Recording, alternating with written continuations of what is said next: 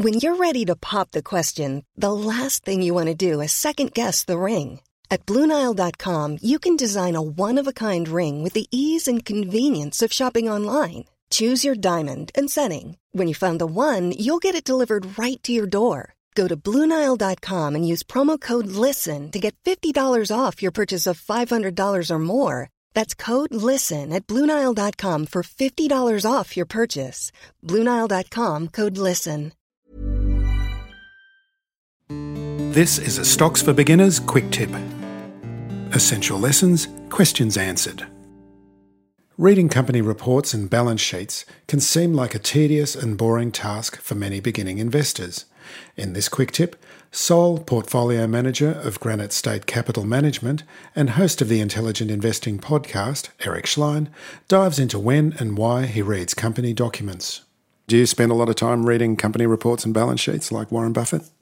I do, but I do think the edge is slightly different. If I was going to read about Walmart, just as an example, if I saw Walmart was trading at 35 times earnings, I don't even know what Walmart trades at right now, but just if it was trading at a sort of an average multiple, I would read a report to just understand the business, but I wouldn't be sleuthing through all the little footnotes and what every little off-balance sheet liability may look like, at least for now, because I know I have no edge over, say, all the analysts that are covering Walmart at Goldman Sachs and all the other investment banks that are going to have a gigantic team that can spend way more money if their entire job is one of the things they do is cover Walmart. So what I do is if I can look at businesses that either on the surface look extremely, extremely cheap, then I will go and fine tune, try to understand every single number, every single aspect of why is this trading so cheap and is there something I'm missing? Also, if a company is really, really tiny where there's no analyst covering it, and they might even be too small for even a larger institution to pay attention, then I will manually comb through those financial statements because I'm not dealing with the competition of larger institutions. So someone who's a beginner in the stock market, how would you advise them to start going about trying to find companies like that, flying under the radar? Well, first I would say before you even attempt to start finding companies, learn how to read income statements, balance sheets, cash flow statements. Because if you can't sort of have a basic understanding of financial statements, just saying, oh, I like the business doesn't really mean much if you don't really know how to value it.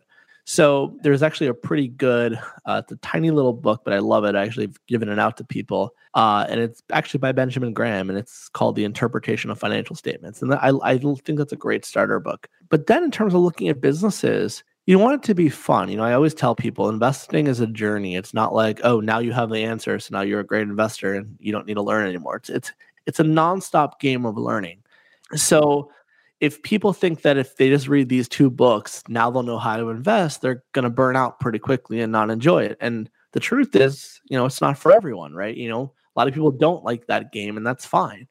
But if you want to even discover if you like that game, just start reading about different businesses. You can go on an investor relations website of a business that you find interesting, whether it's Walmart or Coca-Cola, and go look at their investor presentation, go read their shareholder letter. You know, start with things that are a little bit easier. And then once you get sort of a grasp of business, you can look at their annual report, look at how they describe their business, look at the business risks. Then, you know, make it a little bit harder on yourself. Then go read the footnotes. And don't do it because you think the footnotes of Coca-Cola is going to give you an edge. It's not going to give you an edge. You know, we kind of talked about that. But it's good to kind of start getting used to doing that. So I would say that's kind of how you can get started. And once you build that muscle and that gets comfortable, then go to an over-the-counter list and look at stocks through A to Z manually and start reading businesses and do detective hunting. Stocks for Beginners is for information and educational purposes only. It isn't financial advice, and you shouldn't buy or sell any investments based on what you've heard here. Any opinion or commentary is the view of the speaker only, not Stocks for Beginners. This podcast doesn't replace professional advice regarding your personal financial needs, circumstances, or current situation.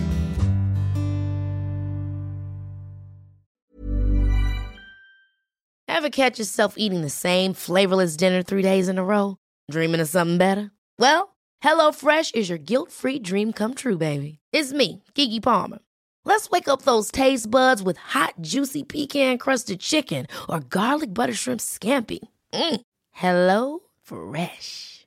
Stop dreaming of all the delicious possibilities and dig in at HelloFresh.com. Let's get this dinner party started.